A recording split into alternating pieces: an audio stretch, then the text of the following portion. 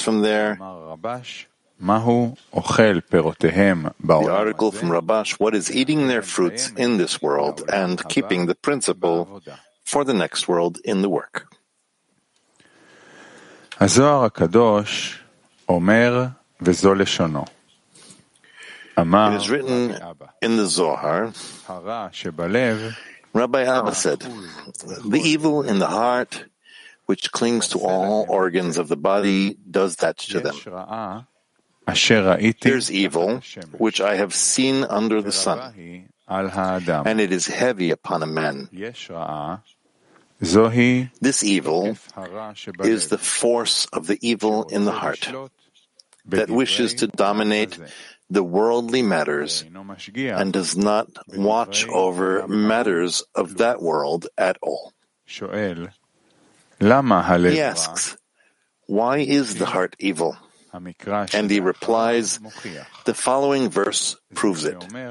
As it is written, a man to whom God has given wealth and possessions and honor, whose soul lacks nothing of all that he desires, and God has not empowered him to eat from it, for a foreign man shall eat it. This is a perplexing verse, since it is written, whose soul lacks nothing of all that he desires. Why will God not empower him to eat from it? After all, his soul lacks nothing. He replies that a person walks in this world, and the Creator gives him wealth, so he will be rewarded with the next world by it, and will remain with the principle of his money. What is a principle? It is that money that exists forever. This is why he must keep the principle after him, and he will receive this principle after he departs from this world.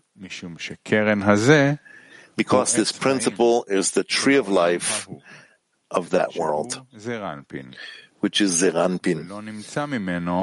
There's nothing of it in this world, but the fruits that come out of it. This is why a man who has been rewarded with these fruits in this world eats them, while the principle remains for him in that world, to be rewarded by it with the upper life above.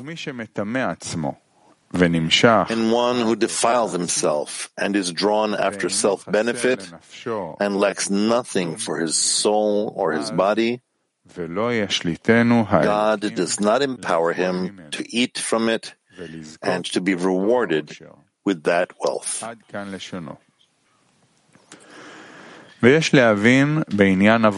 We should understand what it means in the work that he eats their fruits in this world and keeps the principle for the next world.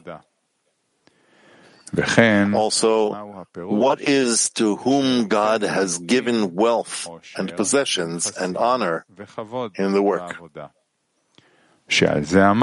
of which he said, God has empowered us, has not empowered him to eat from it, for a foreign man shall eat it.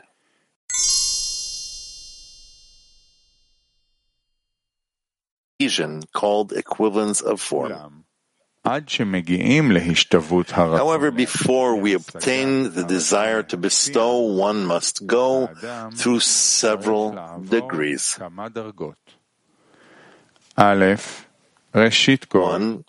First, one must understand that we must obtain this desire, since when we come to do something, we go and see how people behave. Meaning, if the people around us also think that we should do everything for the sake of the Creator, naturally a person goes to see among those who engage in Torah and the mitzvot. and sees that no one around him is concerned with finding ways by which to obtain the desire to bestow. The reason he does not see it in others is simple. They are not on the path toward obtaining the intention to bestow. At that time, he sees the truth. However, those who do engage in Torah and mitzvot in order to bestow are probably working in concealment. Since if their work were revealed outside, externality would become involved in their work. Since by nature, where one sees that others are looking at what he does, he thinks that the other appreciates his work. וממילא כבר יש לו כוח לעבודה. לא מטעם שהשם מחייב עבודתו. This gives him strength for the work, not because the Creator mandates his work, but the other person, by looking at him, obligates him to work in Torah and mitzvot. Hence, those who want to work for the sake of the Creator conceal their work from others. This is why it is impossible to see if someone is working in order to bestow. Therefore, one has a lot of work before he comes to feel that he is deficient of the desire to bestow. Although sometimes he begins to understand that he does need the desire to bestow,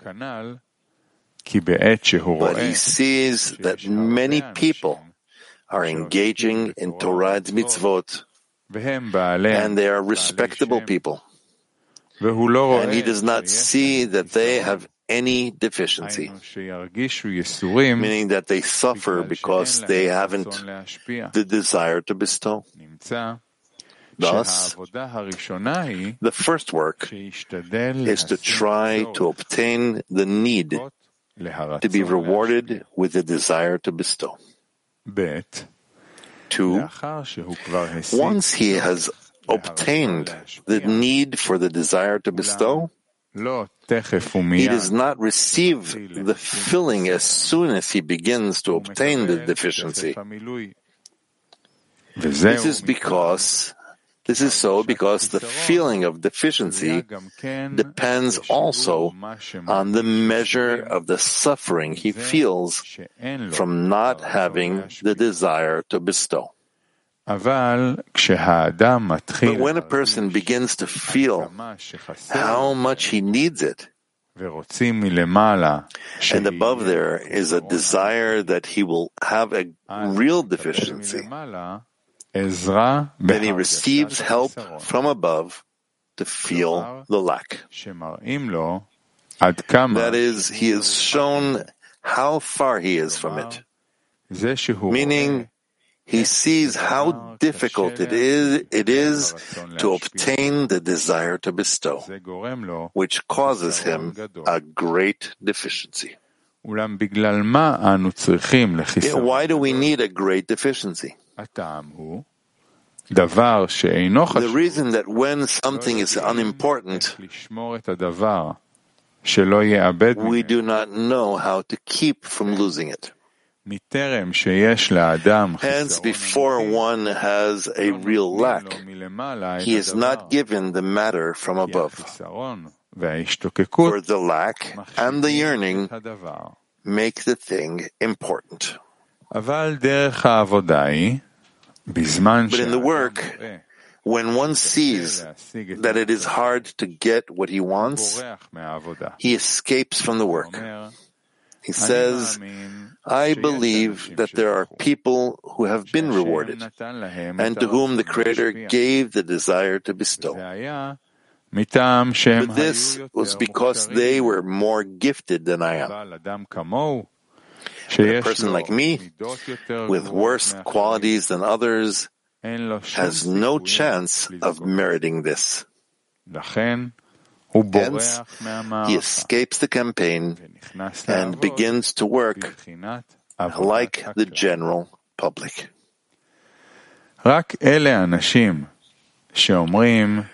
Only those who say that they want to escape from the work but have nowhere else to go, since nothing satisfies them, those people do not walk out from the work.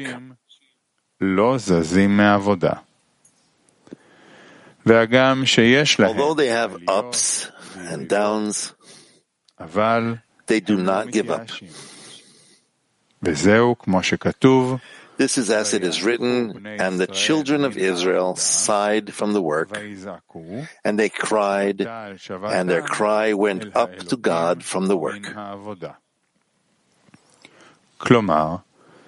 In other words, they cried out from the work because they were not advancing in the work of the Creator, so they could work in order to bestow contentment upon the Maker.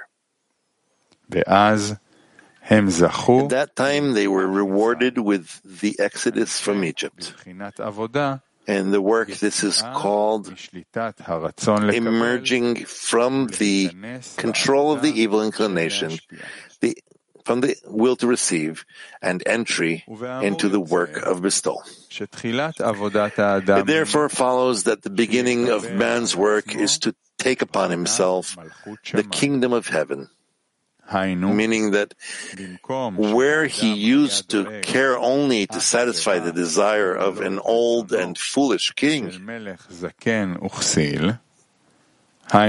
meaning that all his work was only for his own sake, he has taken upon himself a different king, called the kingdom of heaven,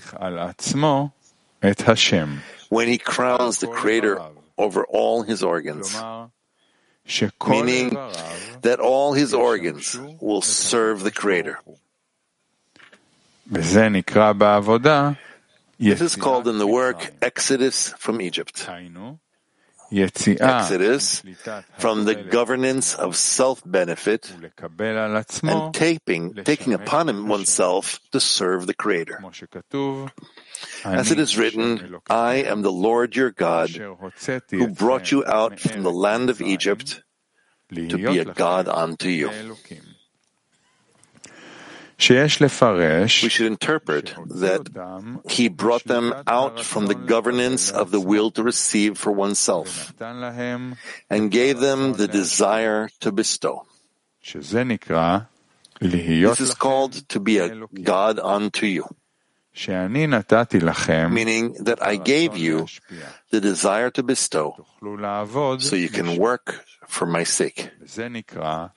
This is called, I gave you the power to feel that I am the Creator.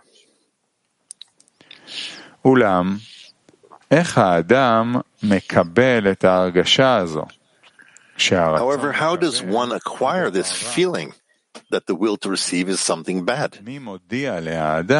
Who notifies him that he should correct his actions?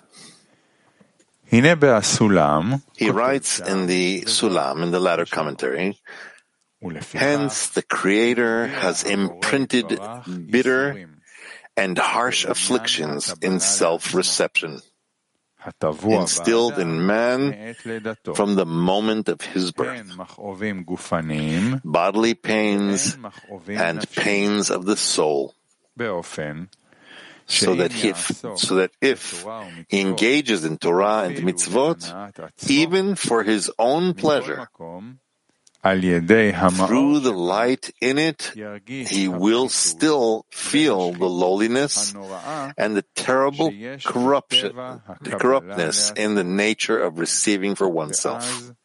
At that time, he will resolve to retire from that nature of reception and completely devote himself to working only in order to bestow contentment upon his Maker. As it is written, all the works of the Lord are for his sake. Then the Creator will open his eyes to see before him a world filled with utter perfection. Then he partakes in his joy as at the time of the creation of the world. It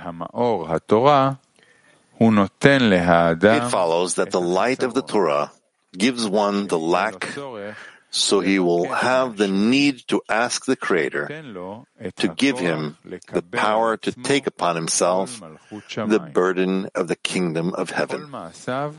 And all his actions will be in order to bestow. Afterward, when he has been rewarded with the kingdom of heaven, there's another degree called Torah, which is the names of the Creator. This is regarded as the Torah, and the Creator and Israel are one.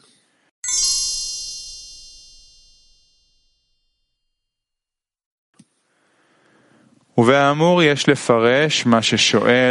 to the above, we should interpret what he asks. Why is the heart evil? He replies that it is as it is written, a man to whom God has given wealth and possessions and honor, whose soul lacks nothing of all that he desires, and God has not empowered him to eat from it.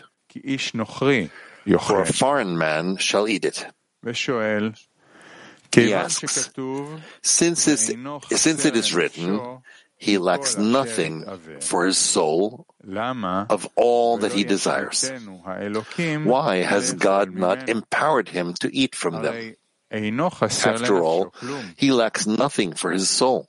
He replies about this that a person eating their fruits in this world refers to the kingdom of heaven. When the light in it reforms him. This light is called fruits.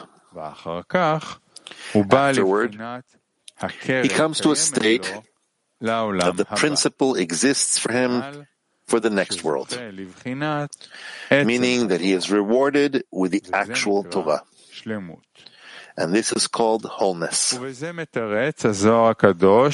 this, the Zohar explains that one who defiles himself and is drawn after self-benefit and lacks nothing for his soul or his body, then God does not empower him to eat from it and be rewarded with that wealth.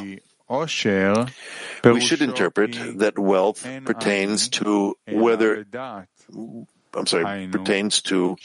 there is none who is poor except in knowledge, meaning that he has been rewarded with learning Torah and knowing all the rules. And he has possessions, meaning that he knows that, thank God, he has great possessions of Torah and mitzvot and good deeds. And he has honor, and everyone respects him because of the glory of the Torah. And yet God does not empower him to eat from it. The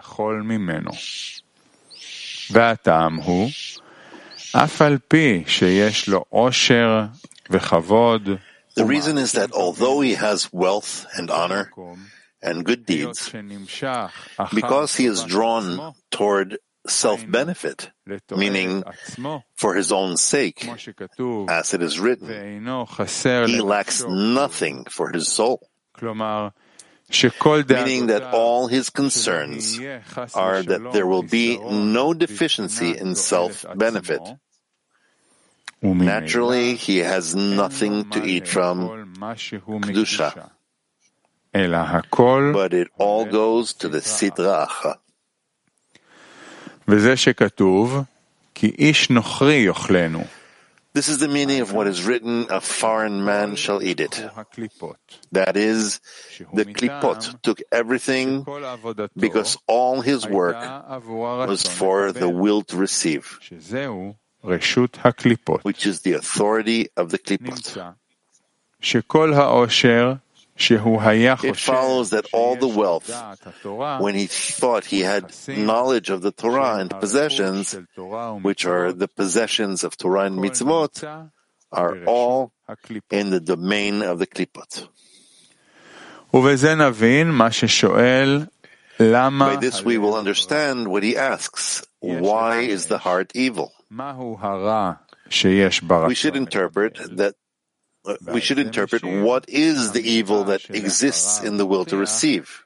He replies about this, the following verse proves it, as it is written, a man to whom God has given wealth and possessions, that is, although the Creator let him do many things in Kedusha, since it was all for self-benefit, it all went into another authority. This is the meaning of the words, for a foreign man shall eat it.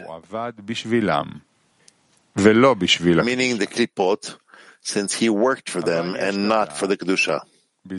However, we must know that when one corrects one's actions, he elicits everything from the klipot, and everything returns to the Kedusha, as it is written, he has swallowed down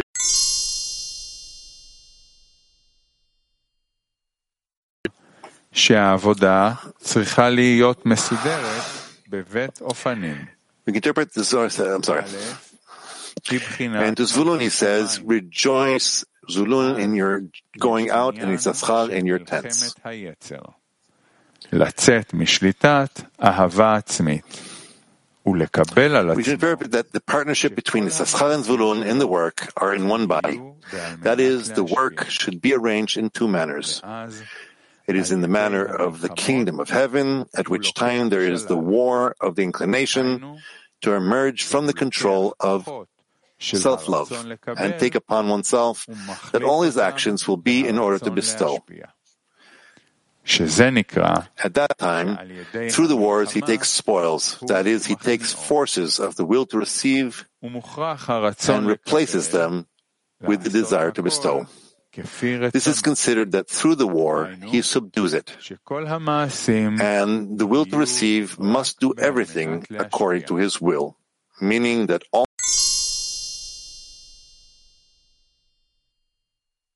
of his Torah. In other words, we should discern two manners in the Torah.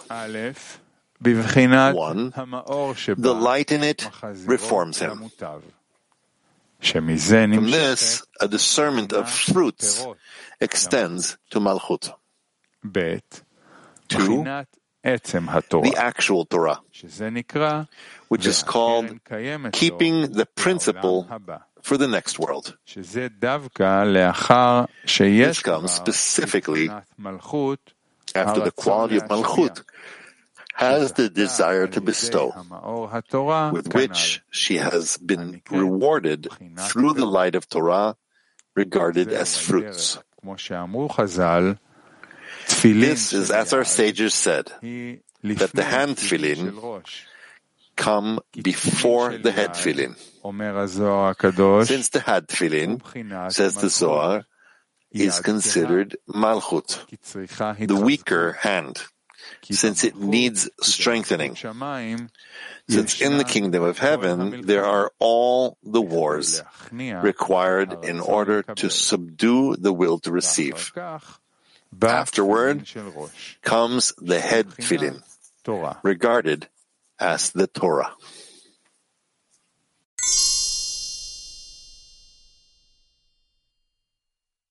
Continuing asking, what is it to work in humbleness and in concealment in spirituality?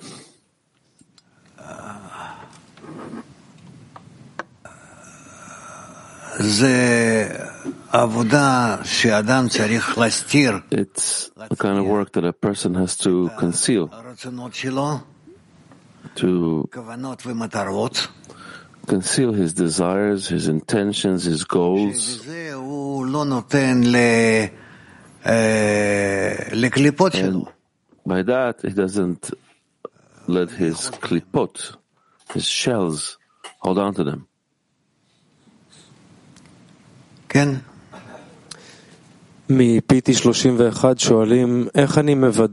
P31 is asking, how can we assure that my work will be for the benefit of the Creator and not the benefit of the will to receive?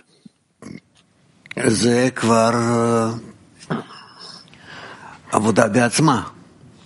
the work itself. A person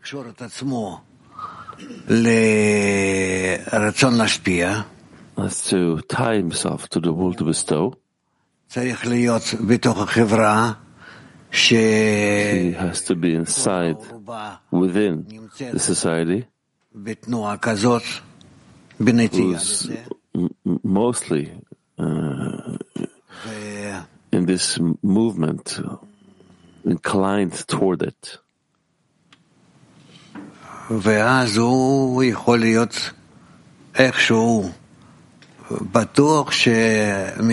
then to some extent, he can be certain that he's aiming himself toward the goal.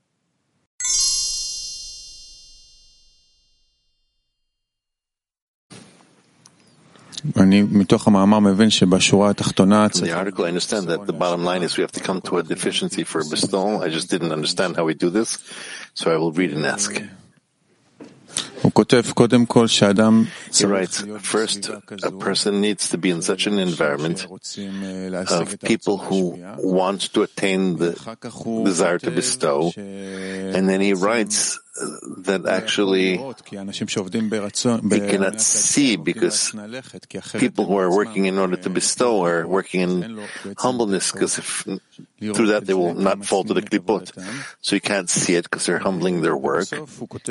And in the end, he writes that the first work is that he shall try to attain and need to merit the desire to bestow.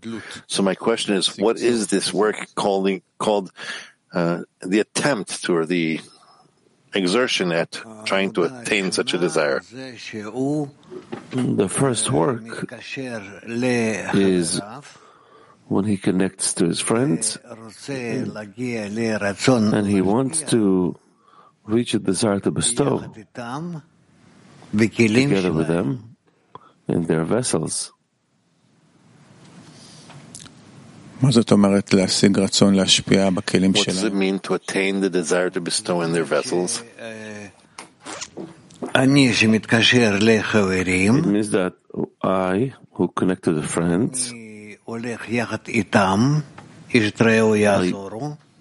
go together with them, each will help his friend. And by that we have a desire to bestow. And in this desire to bestow, we can receive. Each one of us can receive to the extent we want to give. This is the meaning of being in receiving in order to bestow. Altogether, that's the work we're trying to do here inside the 10, to cleave to one another and with the counsels that we receive. And I won't sit on this too much, but he says to see the desire to bestow of the friends, and this is actually supposed to be our fuel, so that we ourselves will have such a need. So I'm not managing to understand all the way how I can truly acquire a need to bestow if I can't identify it in my friends. You are right. We have to continue and see how it's happening. Okay, can I ask another question?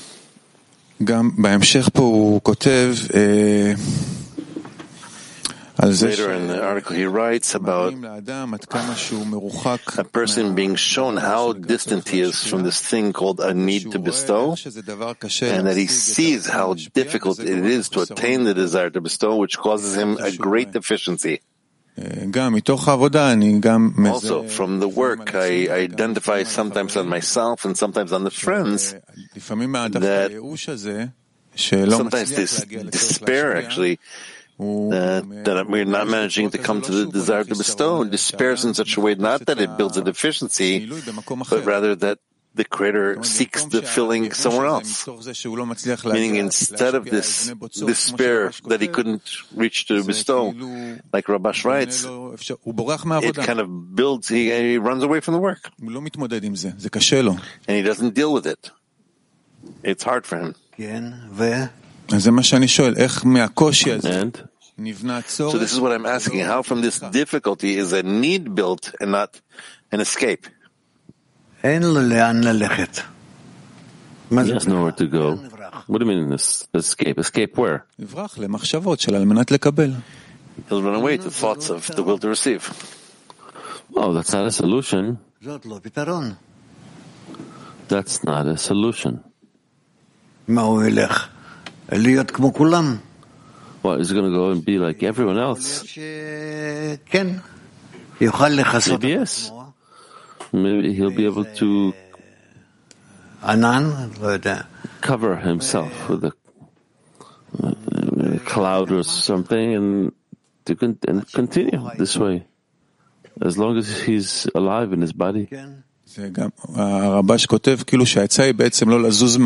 writes that the advice is to not leave the work, to not move from the work, because they actually have nowhere to run to. The thing is, what it means to not move from the work. If to not move from the work means to cleave externally to the work, then it's understood, because it's really nowhere to go. But in the internal work of a person, what does it mean to not move from the work? Every moment, by default, he's running to his in order to receive.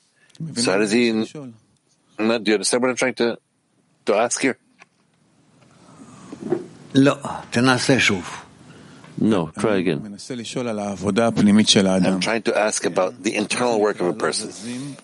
What does it mean that we're not moving from the work in one's internal work? Each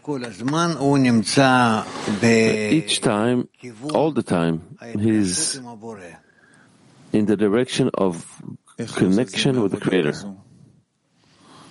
How do we not move from such work?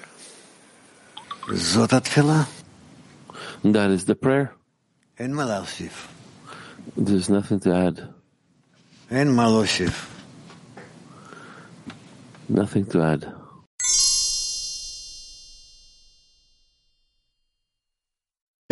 Rav, at the end of the article, he's talking about Zvulun and Yisachar, like two parts in a person. As one goes to war and battles the war, and the other studies Torah. He says that one must share the other. Each must give from his part to the other, otherwise neither will succeed. Can you explain what this is and what this means? It's clear that this is how we need to be divided and also connected in this way between us and in each one of us. What is that inside of a person, a part that battles and a part that draws the light? A part that is at war discovers that he has the powers to resist, and the part that has the light, the illumination, he's got the strength, the power.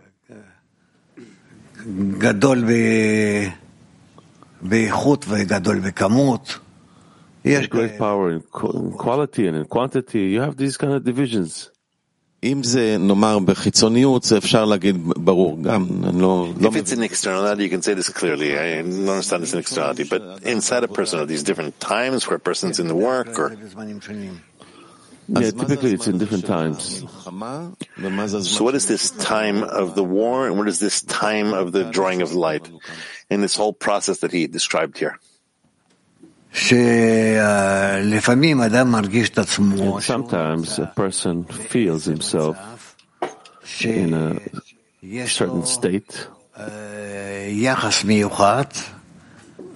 a special attitude, a war with himself.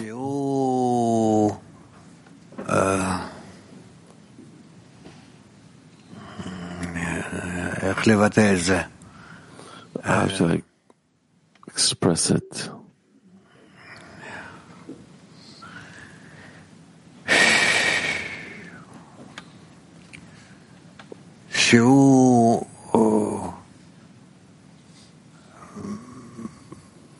I don't know how to say it. So we'll wait with this for a little longer. Something eludes me.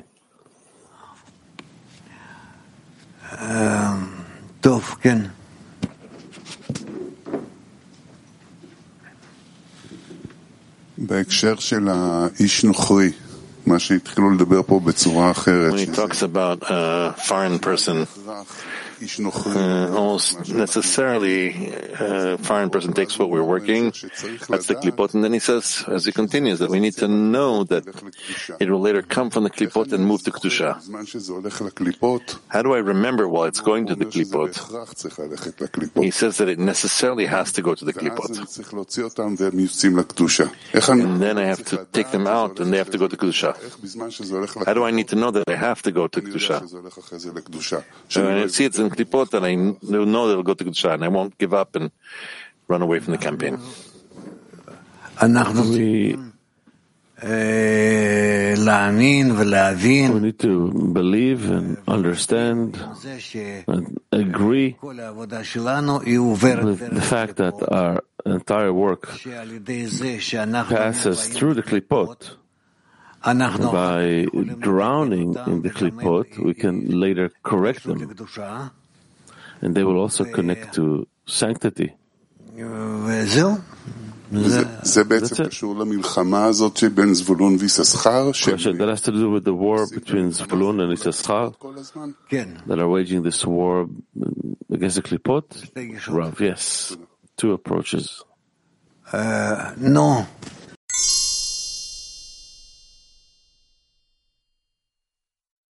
It says in the article what Gershon was trying to ask, the first work is he has to attain the need to bestow. He has to attain the need to bestow, the desire to bestow. And he said that the first work is to connect with his friends, and he wants to reach the desire to bestow together with them in their vessels. I'm taking it practically. I have a 10. Each one here is very special. What does it mean that I attain a need to bestow through their vessels?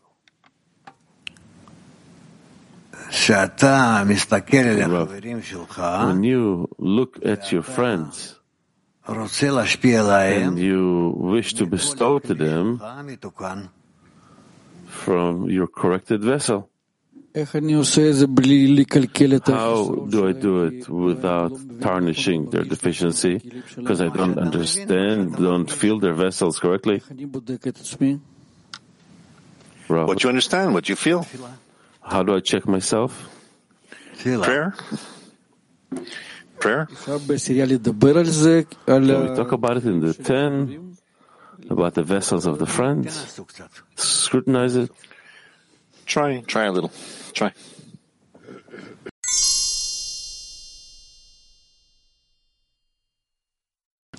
הרגשת הכלי הוא בהתאם לצורך של האדם. The feeling of the vessel is according to the need of a person. Right? For example, around noontime, I find myself not thinking of the group.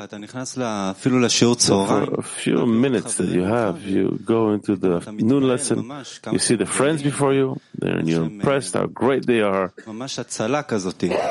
It's true salvation. It gives you power for the rest of the day. So that's the question. Is the feeling of the vessel only the need that is born in a person for the group, for this scrutiny, that they will be inside of you? Yes, we don't need anything else. Okay? Wonderful. So we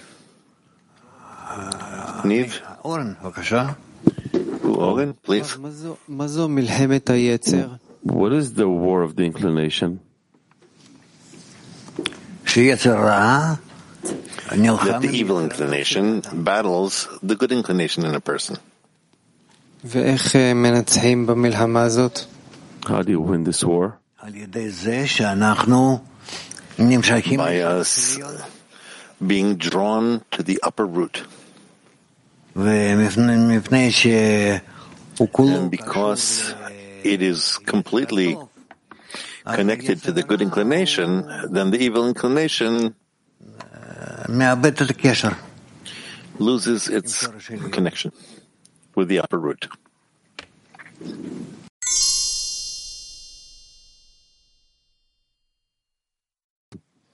Yes. Where do you get such faith about the future? That you're doing work now and in the future you'll receive something?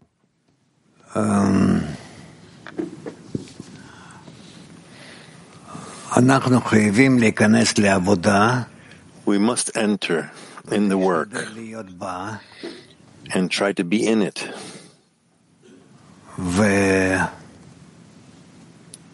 And to continue this way. Even though I don't see in this any, well, sometimes I am kind of in a state, in an inner state, that I cannot justify any actions, any states, and nevertheless I go relying on the group, on my faith, on the fact that I was in it before, etc., etc.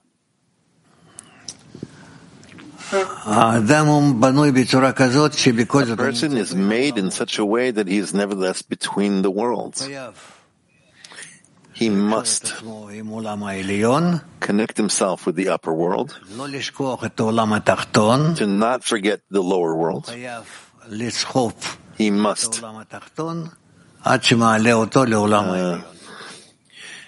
squeeze the lower world until he raises it to the upper world. Questions? Good morning. The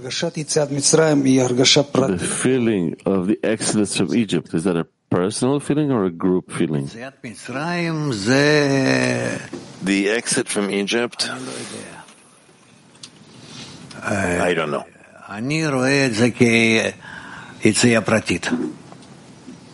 I see it as an individual exit. How does a person discern it inside of him, if it's inside of him? How does a person discern the state of the exodus from Egypt, if it's a personal state? He connects to the group. He's with the friends. They talk, connect, and see the extent in which they're going through states that remind them the story of the exodus from Egypt. And thus they move forward. פה הוא כותב בעמוד 1352, רק אלו אנשים שהם only those people who want to escape from the work, but they have nowhere to go.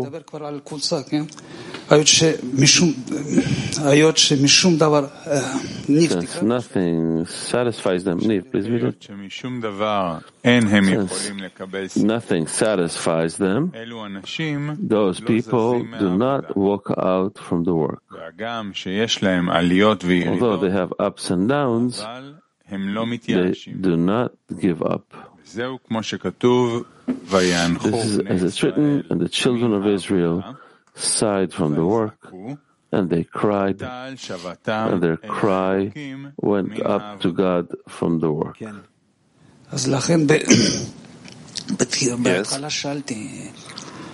That's why I asked in the beginning, is there such a thing as a personal feeling in the exodus from Egypt? Or if we don't have enough power for people to do it together. That's why I asked if there's a personal feeling or a group feeling. Personal for sure. Group, it depends on how much. What group? I don't know. So in the end, there is the ability to unite and come out together. Yes, yes.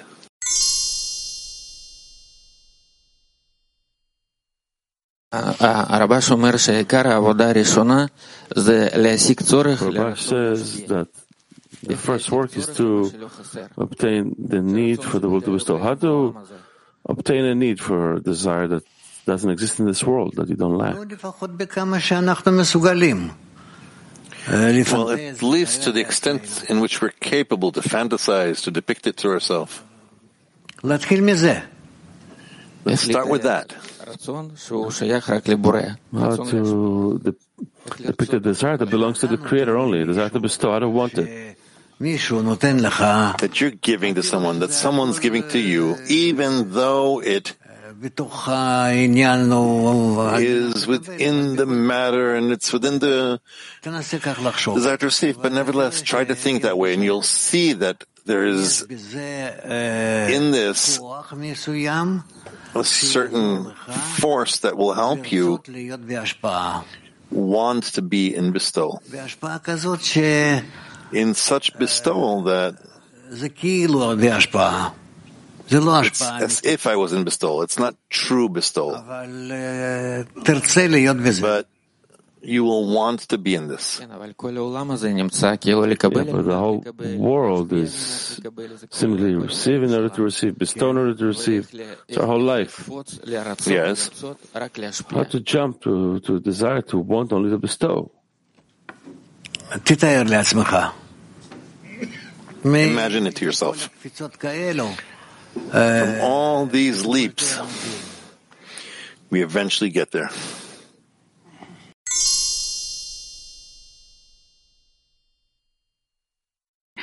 You said that when we try to bestow and act in the vessels of the friends, how from this, as a result of this work, do we come to the tree of life, as it's written in the article? This foundation, this basis that remains, how?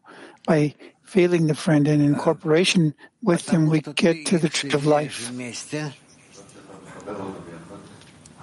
Because you're connecting them together.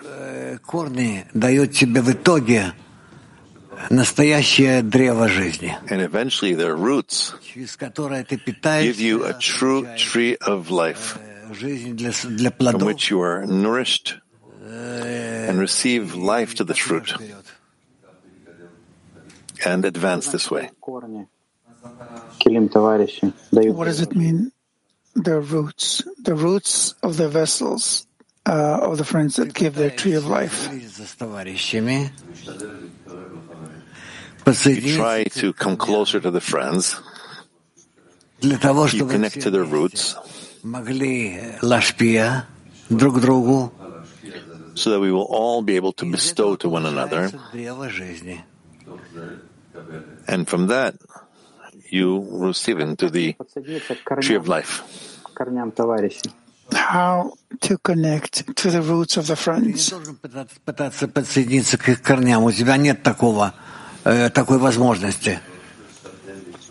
You need to try to connect to their roots. You have no such opportunity. You have to try to connect.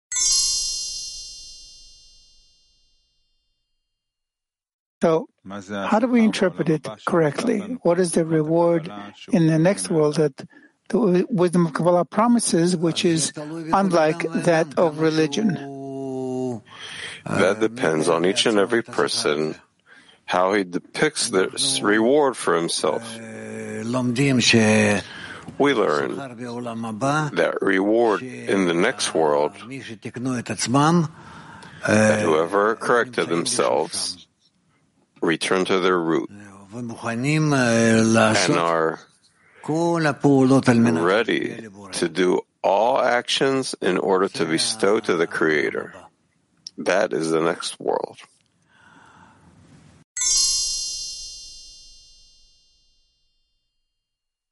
Thank you, teacher. I got confused in the middle of the article. He says that you can be poor in knowledge, yet he says that he does not lack anything in his soul, and the light of the Torah reforms him and he receives the fruits. So I don't understand. Yearning for wholeness, if you know that afterwards everything will come to the shells, or to be poor and yearn for Lishma, for her sake, so nothing comes to the shells. Because you can't be hungry and have everything. We need to yearn not to want anything but except for our necessities. That the desire won't be there for fulfilling, but the higher degree, that should be filling you.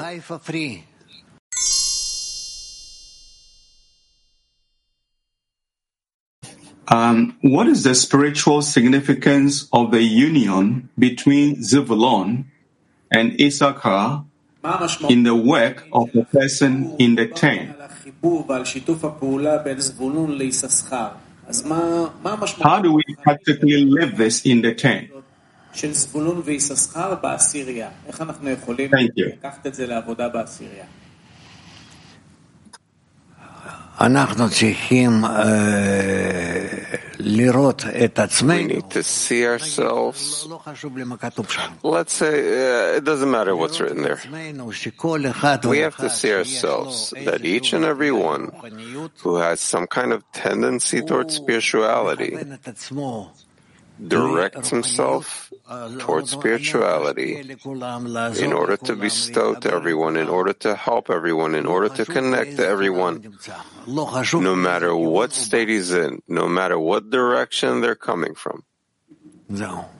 That's it. That's what we need to not forget.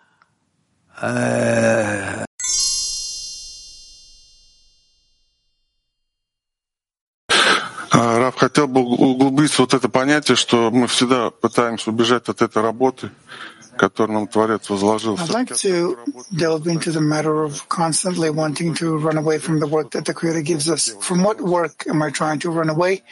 And what does it mean that I have nothing to lose and I'm willing and ready for this work? It's work in the connection with the others. Я готов быть связанным с ними и обеспечивать им всего, All those who are outside the upper world, I'm willing to connect to them and supply everything they're lacking in order.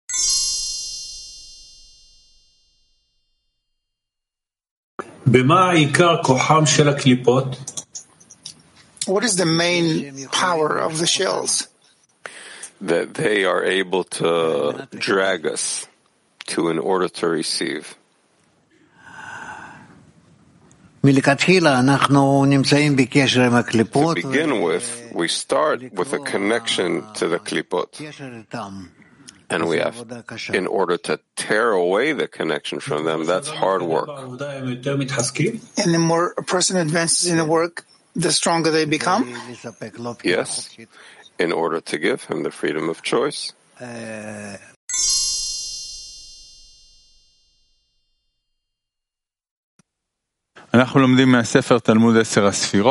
studying in the study of the 10 Sfirot, part 7, item 36.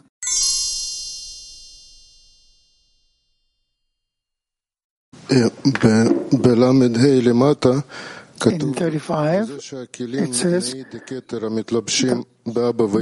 when the vessels of Nehi of Keter, clothing Abba Ve'ema as clothes of Mochin were cancelled too, but they are not regarded as Keter because they have already clothed in Abba Ve'ema. Why are they not regarded? It's still Keter. The Nehi of Keter that clothed in Abba Ve'ema are not considered Keter now. Because they already belong to the degree of Abba Ve'ema. What does it mean they belong? It's both Keter and Abba Ve'ema. They're clothed in one another. Yeah, but the coupling gave them a new area in Abba Ve'ema. Is this a law in spirituality that when the upper one clothes in the lower one, what clothed or doesn't belong to it anymore? I don't know if it's a law. Where can you find such things? But actually, yeah. So, does it lose its Nehi?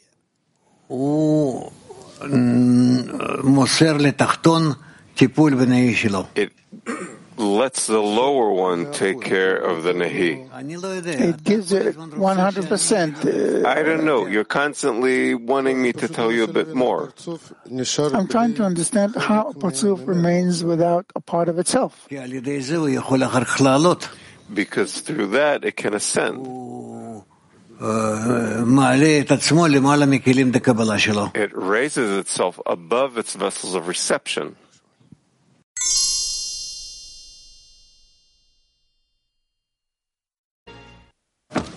We are studying from the writings of Baal HaSulam, the foreword to the book of Zohar, continuing from number 11. Foreword to the book of Zohar, number 11. Yes, please. Here we should learn these four manners of reception presented above in the first boundary. These are 1. Matter, 2. Form clothed in matter, 3. Abstract form, 4. Essence.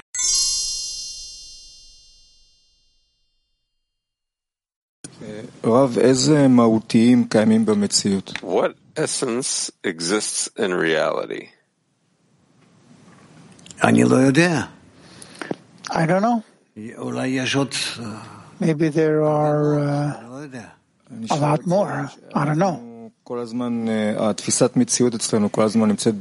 perception of reality is constantly developing. So if I think of the essence, there's a will to receive.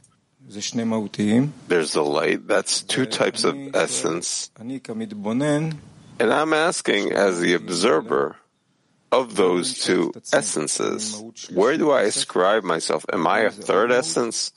Is man another essence? No. Man himself is a collection of essences. What's the uniqueness of man? Because supposedly he was given an opportunity to look from the side. by being able to attain himself. What's himself? What is that essence? The fact that he exists opposite the Creator gives him a relation to the Creator. And by this, we can attain ourselves. So our relation to the Creator is the created being. That's what we constantly have to develop. Yes.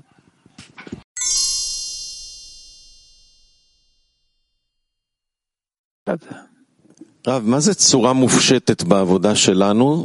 is an abstract form in our work, and why does he warn us so much about it? Because you have no hold of it. You have no hold of it. You take a book, and it's written there what it is that a person is strong or a liar or something. Never mind what.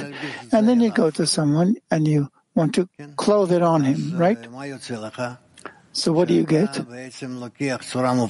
Basically, you're taking an abstract form and clothe it on a living person. So what is matter and what's a form that is clothed in matter? Well, we learned it already. Matter is the matter itself, about which there can be no doubt at all, because it comes to our five senses. And the form clothed in matter is the internality. But in the work, can we say it's a desire and the intention of the desire, or what is it in our relation to reality? We're not speaking about materials, right? Are you asking, what degree are you asking about? I'm asking on our work. Our work should be in all those 4 degrees between them. So in order to know what to be cautious of, I want to start from the beginning. What does matter in our work, and what is form dressed in matter? Matter is actually matter. Wood, rocks, iron, doesn't matter. Matter. The form? The form, which is unrelated whatsoever to the matter. You can depict it, you can create it on the computer or in your imagination, and then shift that form, transmit it into, how should I put it, into matter. So we have an experience in life, in our senses, in matter, and in a form clothed in matter. And he says, be cautious, don't take the form, undress it from the matter, and make conclusions about it. No. So what should we be cautious of here? Where is the border that we have to be cautious of? It's not a boundary between the matter and form clothed in matter, but when we learn the form clothed in matter, we should not escape or run away from reality, veer off from reality. How should I put it? I'm tired already. The form that is clothed in matter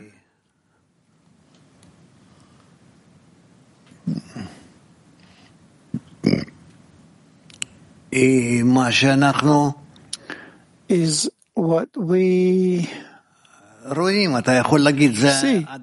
You can say this is a person, although he is made of clay or from rock. It's a form, it's a shape, an abstract form. So then you're not talking about something that exists, but something that exists in your imagination. So he's warning us from our imagination. He says, don't use your imagination. He wants to define the boundaries for us. How far can we go with our senses, with our imaginations, and where we can no longer continue? That's it.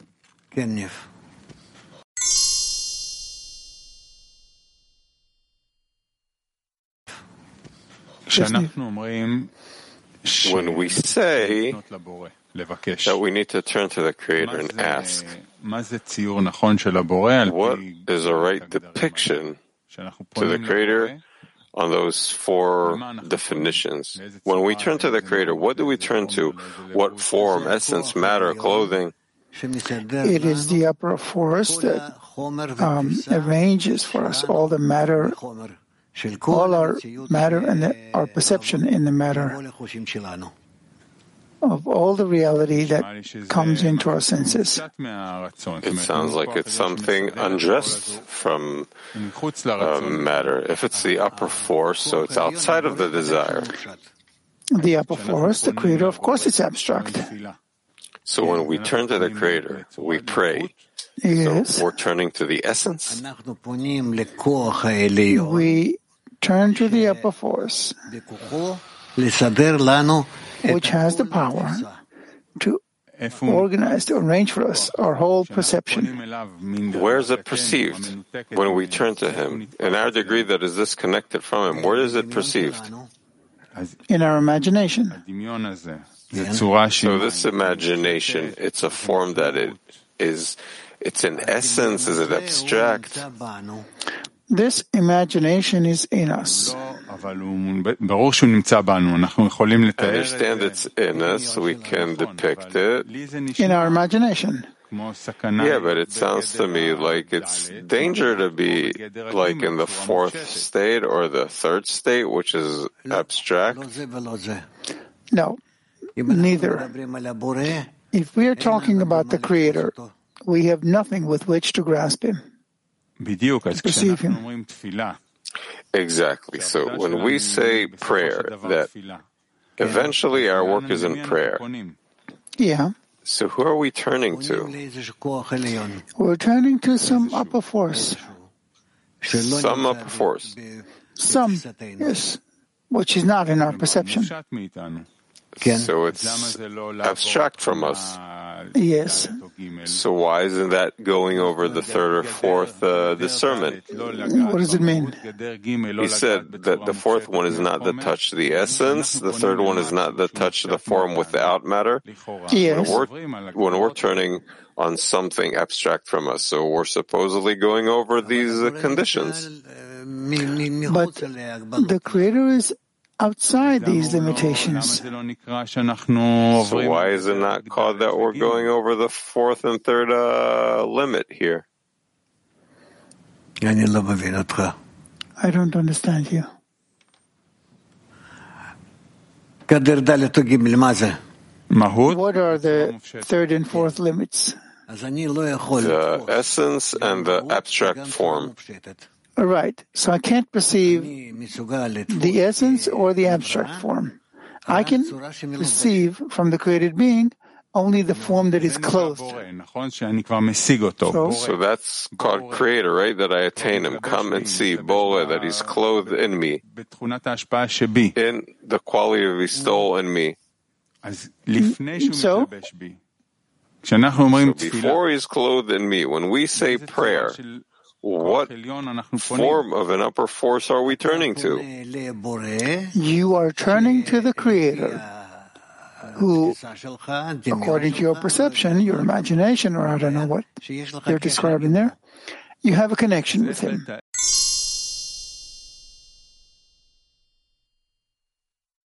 You have a connection with Him. So how to turn to the Creator correctly?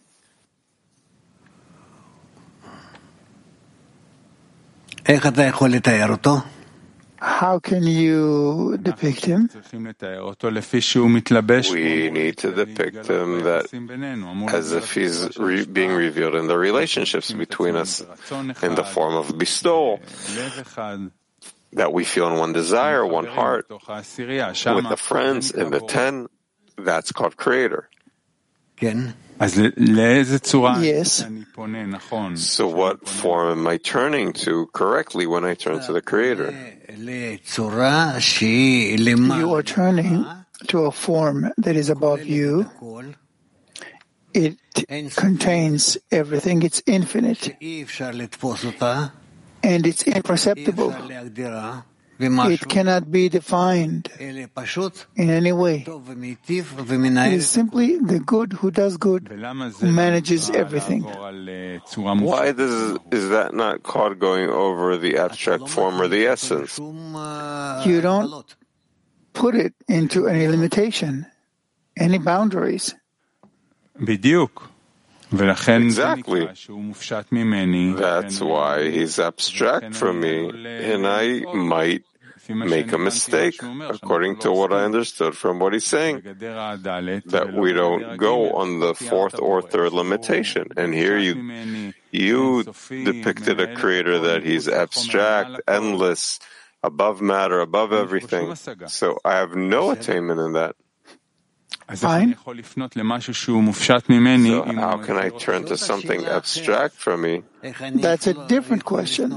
How I can turn to something that is not perceived in my senses, right? Yes. I turn to someone who is influencing my senses even though I don't feel it. Yes. Why? I'll tell you. It's because I have faith in the sages. Faith in the sages. That they already attained it. They attained or didn't attain. I have no way to determine here conclusively. But the fact that I trust them allows me to turn to them, to those sages, enables me to turn to them. Thank you. It's very, very elusive.